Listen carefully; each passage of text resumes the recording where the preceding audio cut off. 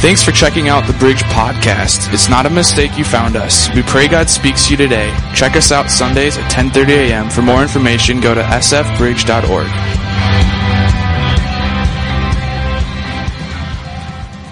Good morning. Fuzzy Wuzzy was a bear.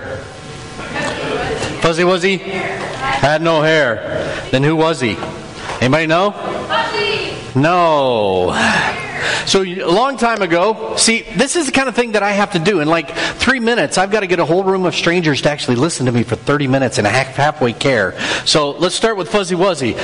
Years ago, there's a guy named Rudyard. Can you imagine growing up? Like I was Charles. I am Charles. But growing up is Charles Chuck E. Cheese, Chunky Charlie, Charlie Chard. I mean, Charles was a hard name to grow up with. Well, can you imagine growing up Rudyard? I mean, like, hey, Barnyard, you know, all this kind of stuff. I could think of like 10 junior high things I could do with that name real quick. But he got famous. Why? Because he was an explorer. He explored India, and he wrote a story about a feral child raised by wolves. We know the story because all of our kids watch The Jungle Book. That's right. He wrote The Jungle Book. He also explored Africa, came across the desert. Why you would ever explore the desert, I never understood. Because the desert, like you've been there, okay, there's sand. I got it. Move on. But he explored Eastern Sudan, came to the shore, and he met a tribe of tall people. Fuzzy Wuzzy was a bear. They were smooth-skinned people. Fuzzy Wuzzy had no hair. To this day, they wear swords on their backs and knives up their sleeves. And they were such fierce warriors that they fought with the British and turned the tide against several major Arab battles that they fought. But he wasn't called Fuzzy Wuzzy because he was fierce or because he had a sword on his back, a knife up his sleeve, but because the entire tribe all wear afros. So Fuzzy Wuzzy, so if you look up Fuzzy Wuzzy, they are part of the Hendendoa tribe. Why do I mention them on a morning like this? Because let's count the number of believers in Jesus among that tribe of 100,000 people. How long do you think it'll take us to get there? Let's start together. Ready? 1, 2.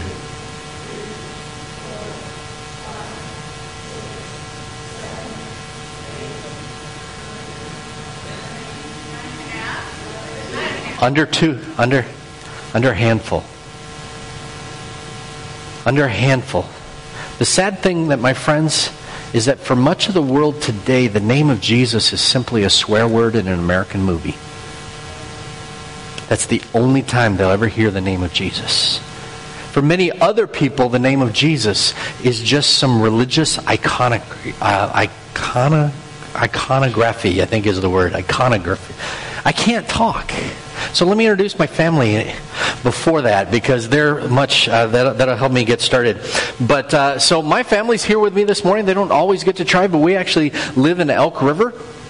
And so anybody go to the Elk River schools? A couple kids? Nope, nobody goes to Elk River. Okay, sorry, we crossed the border. We'll go back home afterwards.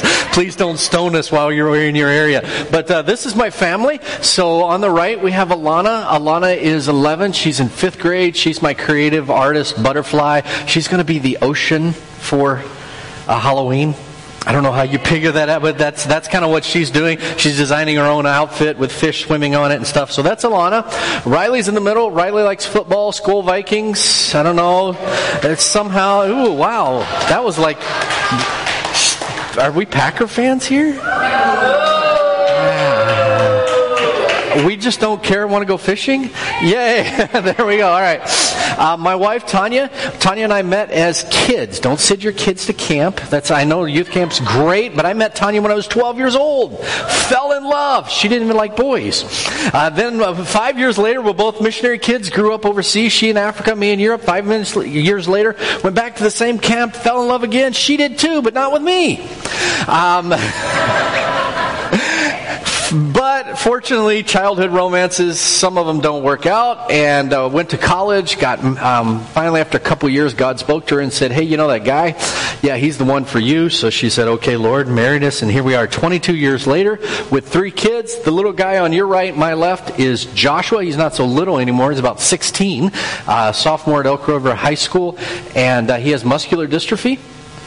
So that's the reason for the wheelchair, and we'll talk about that later on during the sermon. So I want to let you know a couple things about us, but I want to do it in the context of kind of what we're talking about this morning, which is, what do you do when you're scared? What do you do when you can't figure out what to do? In 2003, I was working in Sudan. We'd actually just left Sudan, and I'll tell you the story here in a minute. And a buddy showed up, and he said, "Charles, let's go whitewater rafting on the Nile." Sounded cool, right? Some of you are like, "No, that doesn't sound cool." But I was still trying to be cool, and he was younger than me, and so he's like, "Come on, you're not afraid?" And I'm like, "No, I'm not afraid." So we hopped on a bus, went 8 hours from Nairobi, Kenya to Jinja, Uganda, stayed the night, got up the next morning. We're about to get on the thing, and they said, "Hey, for an extra $50, you can bungee jump." And I'm like, "No." But I must admit that I am not above peer pressure. And peer pressure had Joe saying, "Charles, you're going to do it." I'm like, "Yeah, I'm going to do it. Sure, I'm going to do it." I let Joe, literally, I am not lying, I let Joe get 2 in line in front of me so that he would pay for his bungee jumping. I would get up there and pretend that it was too expensive. And then I was going to blame my wife, like every cowardly man does. I was going to blame my wife that it was too expensive and that my wife wouldn't let me do it. Right? So he's 2 in front of me. I hear Joe in line. He's 2 in front of me. He goes, 2 for whitewater rafting, 2 for bungee jumping. "Charles, just pay me back when we get home." What do I do now? He's paid. And the only thing I am worse than a coward, it's cheap. So he paid, so I'm going to do the stupid thing. So I end up on a platform 44 meters above the Nile River with a choice to make. What are you going to do? So here's what I did. Let's show that video. This is my buddy Joe. The guy before him literally peed his pants on the way down. I am not kidding you. So this is 44 meters, what is about 150 feet above the Nile River. That's me going, what have I gotten myself into? What have I gotten myself into? And there we go. I actually did it. I jumped. I didn't do the kiss of death where you put your face in the water. But what the scariest part about bungee jumping is not the jump. It's the bounce. Because you go almost all the way up to the platform. You're afraid you're going to hit your head. And then you go again. And so that was my day, and then later on I got sucked under the Nile, and I almost died multiple times this day. It was crazy. Okay, so what on earth does that have to do with following Jesus, Charles? I'm not sure, but it was a cool video, so I thought no, not really. Not really. I wanted to I'm going to talk this morning about being led by the Holy Spirit. Being led by the Holy Spirit. When you don't know which way to go. When you don't know which way to go. I've talked about my family a little bit, but this morning we're in church, right? We should probably look at the Bible. Yeah, that's always a good thing. So Acts chapter 16. I want to take a little journey through the life of the Apostle Paul. Now, for those of you who might be new to this whole Jesus thing, Paul came after Jesus. About 2,000 years ago, a guy was born of a virgin. You've heard of him. His name is Jesus Christ, right? Lived a perfect, sinless life, died on a cross, suffered, persecuted, innocent man, and then 3 days later, he came back from the grave to prove that he was who he said he was, namely the Savior of the world, come to redeem mankind or to reconnect us with God. Through His blood, we have forgiveness of our sins. Then Jesus comes back 3 days later, and He starts telling His disciples, okay, go tell the whole world about Jesus, about me. Go into all the world and preach the gospel to all nations, pata ethne, every single ethnic group. So what did they do? They hung out in Jerusalem. And then 10 days later, this really weird thing happens called the baptism of the Holy Spirit. Holy Spirit comes down, and they start speaking in the languages of the nations surrounding them that have yet to hear about the message of the gospel. Do you think at that point they would take it as a sign that God wants us to go tell people about Jesus? No. What did they do? They hung out in Jerusalem. Kind of getting a pattern. So what happens? God makes it a little rough. Persecution comes, the church spreads. And I was always going, youth pastor thing has made me think about like bad jokes about, Papa Zit and they spread or something. I don't know. I'll try. For you adults, I don't have a metaphor that works, okay? All right? So the church spreads. But what happens with the church is that it spreads organically, which means that somebody would go over here and then they would start a little church and somebody would go a little further or they'd move for the job, but it wasn't very strategic. And the church was moving very, very slowly. And then when they get to Antioch, they begin to cross cultural barriers. It's in Antioch that they go from being a Jewish sect led by Jewish men in a Jewish area to stepping across, and if you are German, Swede, Norwegian, come on, keep the hands up. English, Irish, British, mutt like me, if you're anything but Jewish, raise your hand. Okay, if you're a Jew, that's really cool. Man, we got a full-blooded Jewish guy over here. He didn't raise his hand. All right. But if you're anything but a full-blooded Jew today, you're here because not Jerusalem, but because of Antioch. That's where they crossed over the barriers and the gospel began going to people who were not Jewish. So all that to say, then, they kind of put, and then all of a sudden the Holy Spirit says, okay guys, enough. This is taking forever. This whole organic growth is okay. But now we want to be strategic. We want to move forward. The Holy Spirit says, set apart Paul and Barnabas for the work that I'm going to do with them. Two more opposite guys you couldn't meet. Barnabas is a really nice guy. I mean, that's not even his name. His name is Joseph. But he's they called him son of encouragement. He was just really, he helped people. And then on the other side, you have Saul. The only way to describe Saul is, bah! I mean, literally, before he became a follower of Jesus, he went around killing Christians, breathing murderous threats, the Bible says. Everywhere he goes, he's like, ah! And then he gets saved, and guess what Paul's like? Ah! He doesn't change. He just does it for Jesus instead of against Jesus. And so you put these two people in a team. It's kind of a weird mix, don't you think? And the Holy Spirit says, send them out. So they go out and they plant some churches and they come home, and then guess what happens? They have a fight. Christians never fight, right? Right? Are you married to a Christian? No. So those of you married, what? Okay. Don't get personal here, Charles. And the fight is so bad that they split. The interesting thing is the Bible never said who's wrong. It just said they had a split. Barnabas goes one way with John Mark. Paul chooses a guy named Silas, and they go back to where they're going. And this is where I want to pick up the story in Acts chapter 16. Acts chapter 16. Oh, by the way, we have these cards. Why? Because I believe that prayer makes a difference.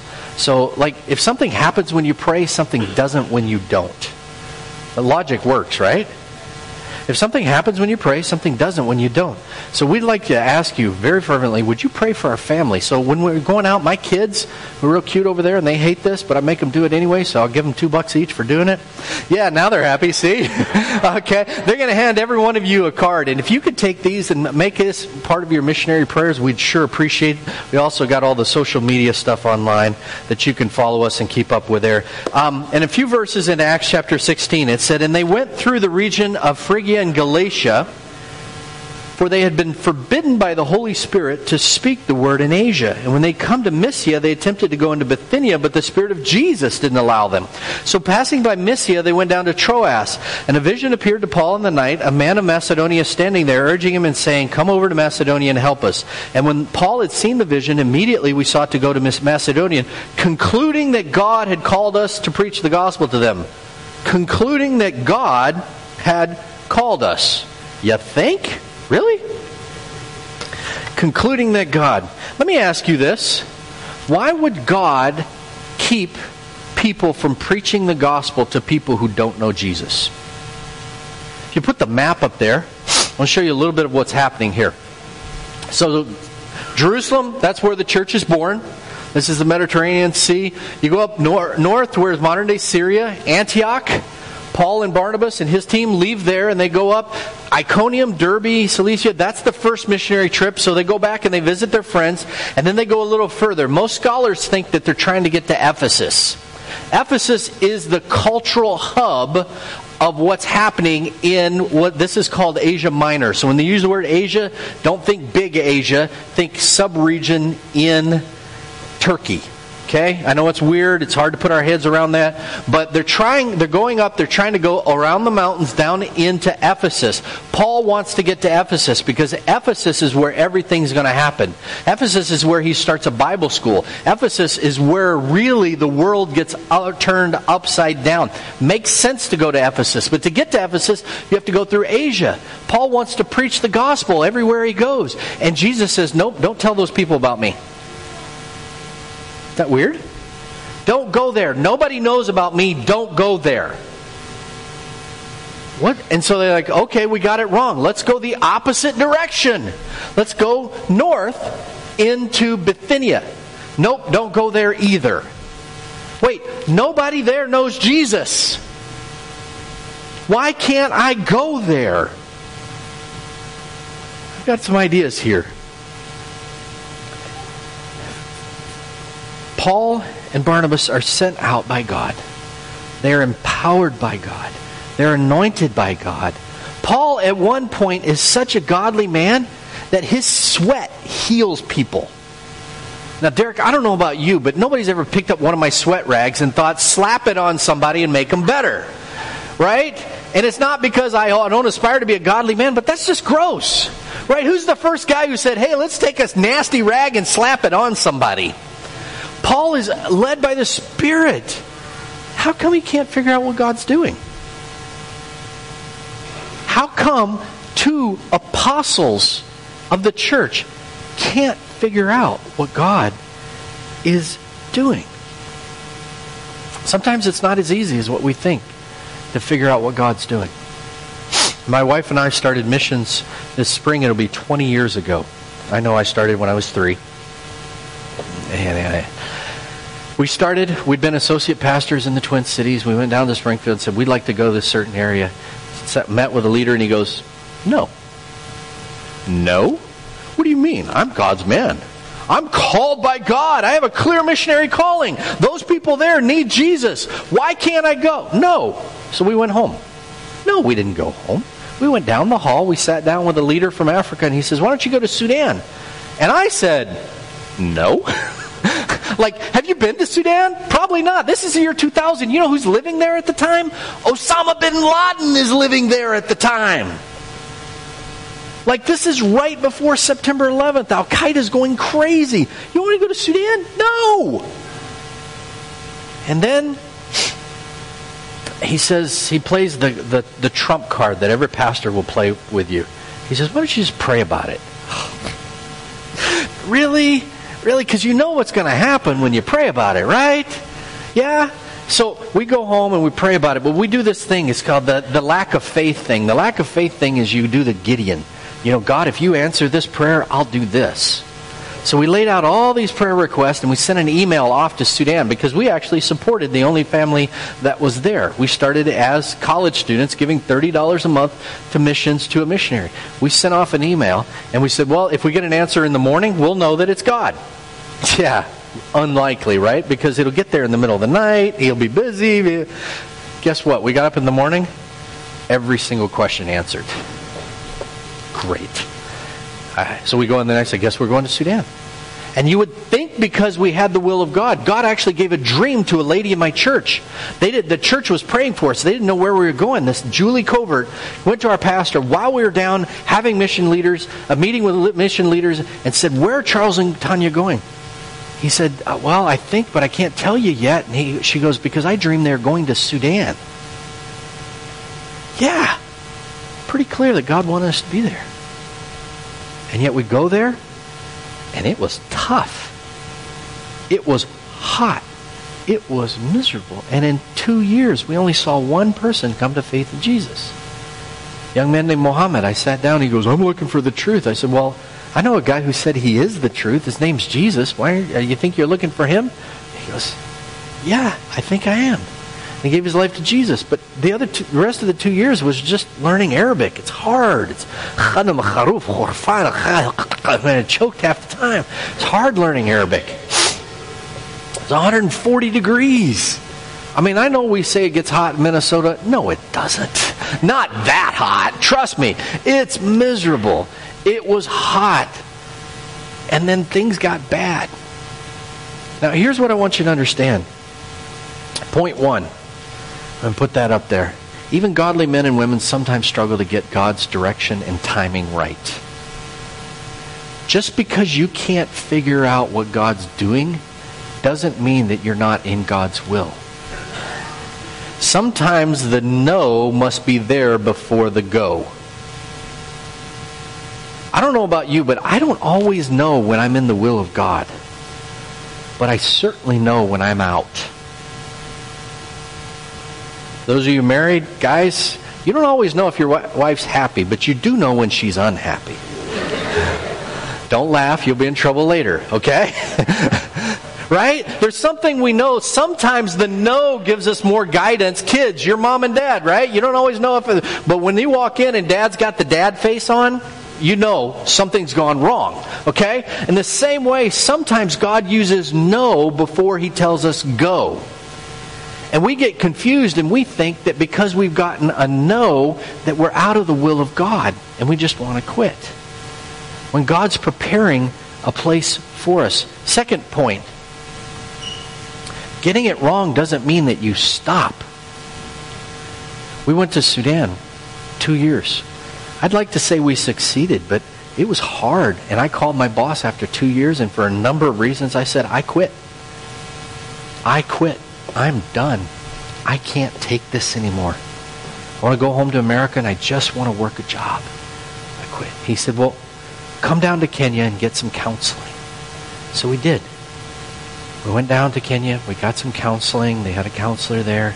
And while we were there, my wife convinced me to go down to an orphanage. Now, you got to understand a little backstory. We've been married for about 7 years, hadn't been able to have kids, had faced tremendous pressure and culture about having kids, and a woman's value and Africa is based on your ability to have kids. So my wife had been really pressured, very unhealthy environment. But 10 years before, God had given her a dream. And in that dream, God had said, I'm going to give you 3 kids, and one will be a son. His name is Joshua. And the kicker moment for me when I called my boss and said I was going to quit in Sudan was when Tanya miscarried. We had tried in vitro, we miscarried. August 13, remember that day. Because 3 months later, we walk into an orphanage. And they bring out 3 little babies. Tanya's off playing with a little girl, and they put a little boy in my hands. And they said, this guy's name is Joshua. And he was born August 13. The same day that we thought God was saying no. The same day we thought that our lives and our plans and our future was falling apart, God was working things out in His timing and in His way. So which brings me to point number 2. Sometimes the issue is timing. If we hadn't been there at that place at that time, you know what wouldn't have happened? A ministry would not have started called The Journey, partnered with some other missionaries on the campuses. It's now on multiple campuses, and they've recently launched a church. Hundreds and hundreds of students in the last 15 years have found Jesus and been discipled and released into ministry. Why? Because we thought we got it wrong. And we brought Joshua into our lives, and he was adopted, and been an amazing. Our family would not be complete without Joshua. All because we thought we got it wrong, but the issue was timing. You see, Paul would get to Ephesus, but first he had to go through Greece. What's important to that? Why should it make a difference to me and you? Because not only did Europe receive the gospel, which most of us are from European descent, so the gospel came to us because Paul crossed over, but we have the book of Philippians. We have 1st and 2nd Corinthians, 1st and 2nd Thessalonians. We have the book of Colossians. We have all of these books that came to us because Paul couldn't figure out what God was doing. And Paul ends up in Ephesus. And from Ephesus, young people are sent out to plant the church. How do we know this? Because we have a book called the Book of Revelation in the New Testament. And in the first few chapters of the book of Revelation, there are letters to the church in Smyrna, which is in Asia. Laodicea, which is in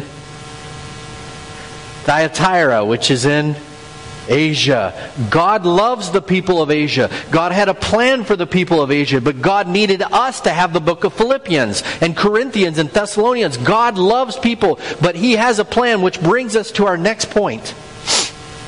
Being led by the Spirit means that need isn't the primary driver. The Holy Spirit is. If we're always led by only need, it becomes knee-jerk and we never do anything strategic. If need was the primary driver, we would never leave this room. Because I can guarantee you there's plenty of need in this room. There's marriages that need healing today. There's parent-child relationships. There's finances that are broken. There's physical bodies that need a touch from God.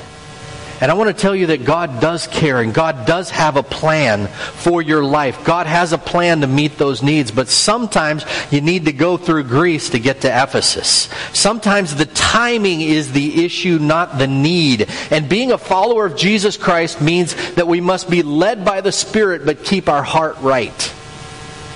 We have to keep a heart for the need. Paul always had a heart for the Jewish people. He says so very clearly.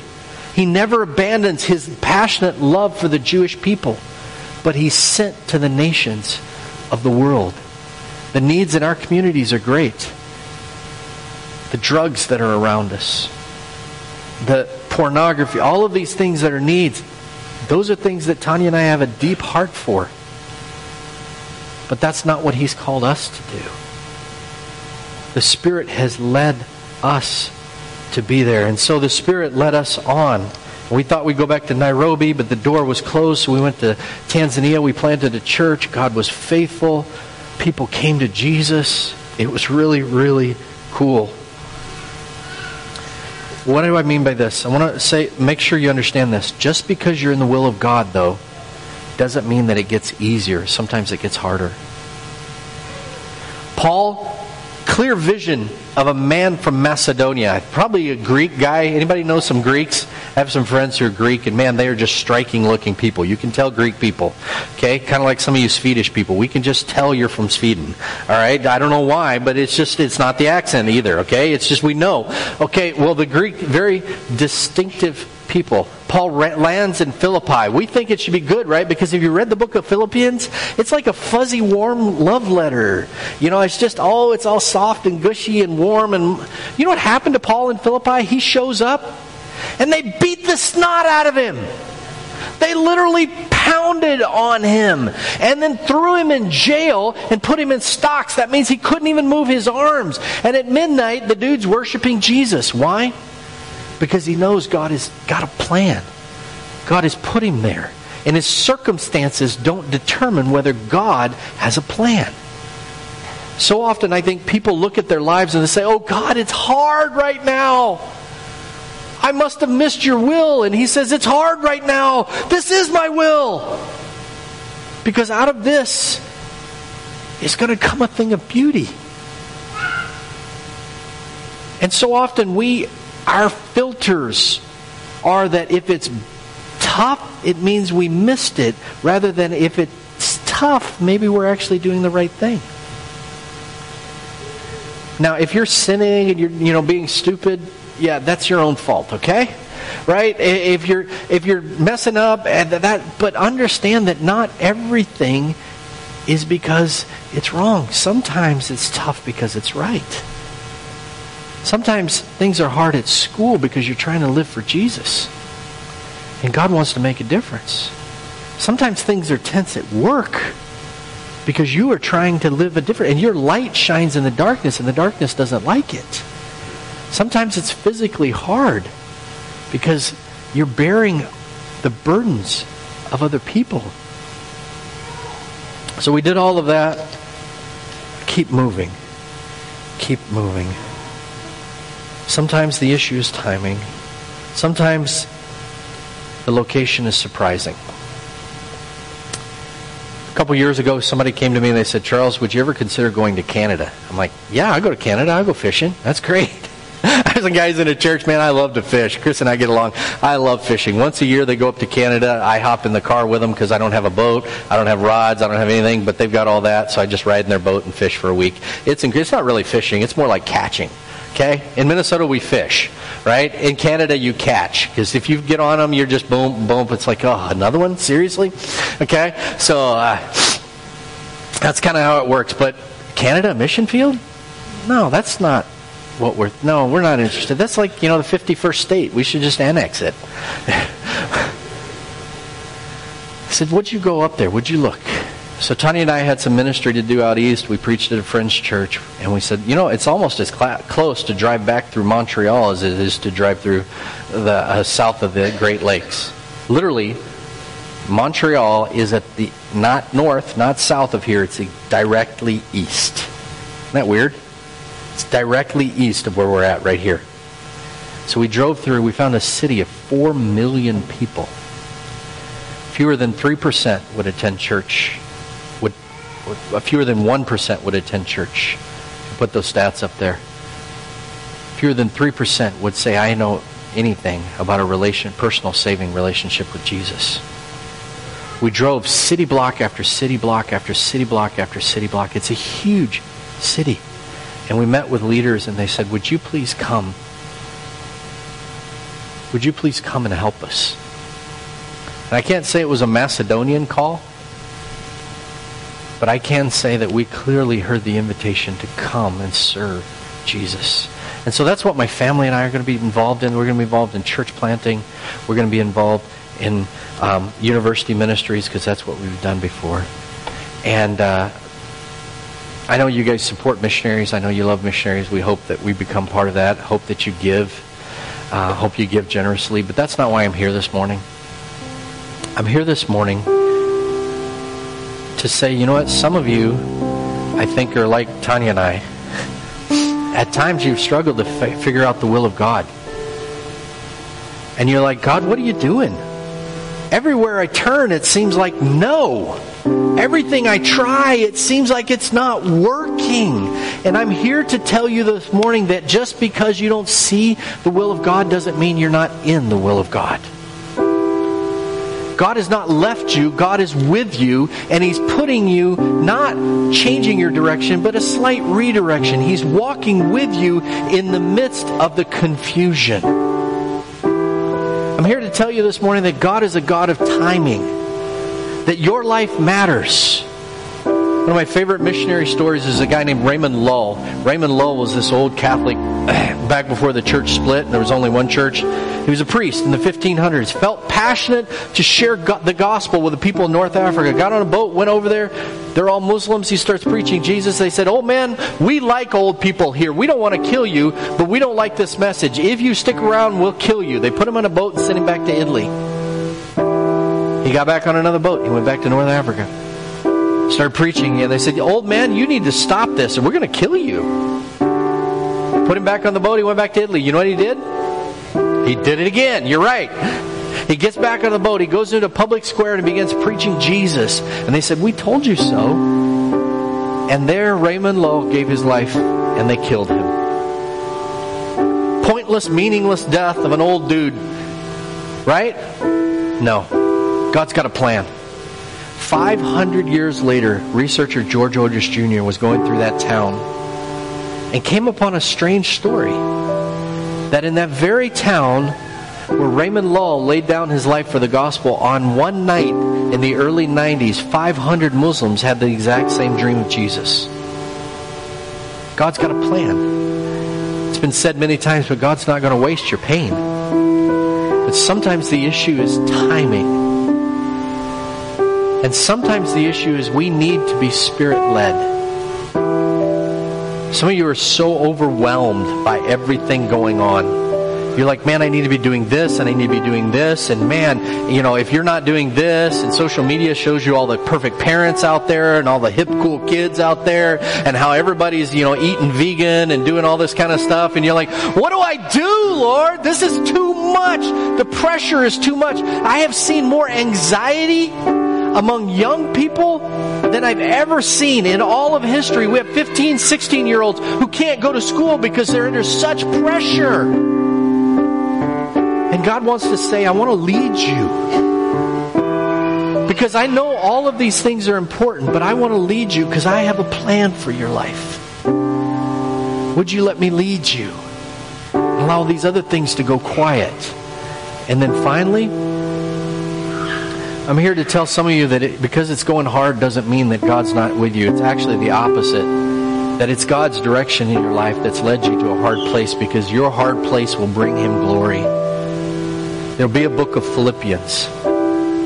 There will be a book of encouragement. There will be stories that will guide your family for generations. Because in that hard place, you will learn to worship Jesus. Is that a popular message? No. Is that the truth? Yeah, absolutely. Because we see it in the Scriptures over and over again. So this morning as we close, can we just close our eyes real quick?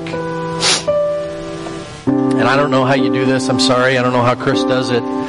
So I'll just do it my way. And if I do it wrong, you'll forgive me, right? And if I do it wrong, and if you don't, well, I'll be gone next week anyway. So here's the deal. If that's you, if you can respond to one of those four things, I'd just like you to lift a hand, not to me, but to heaven, saying, Lord, I recognize that you're speaking to me this morning. Is that anybody? Timing, difficulty, confusion with the will of God. You're right in the middle of something and you're not liking it. Yep. If you raise your hand, you're not by yourself, because they're going up all over the place. God has a plan. God has a deep love for you and for the needs that you carry in your heart. And He wants to bring you comfort that He's with you. God loves the nations, and you are among them. Father, thank you. You can put your hands down. You've seen these hands lifted up to you. I pray that you would minister to them today. You'd minister to those who are not here today for whatever reason. Lord, let us carry each other's burdens. Let us walk through the difficult days into the things that you have, and with a confidence that even though we can't see your will, we are in the middle of your will. And we love you, Jesus. In your precious name we pray. Amen. This has been a podcast of the Bridge Church. Have a great week. Stop in Sunday sometime and visit. If you would like to give, you can do so online at sfbridge.org. Have a great week.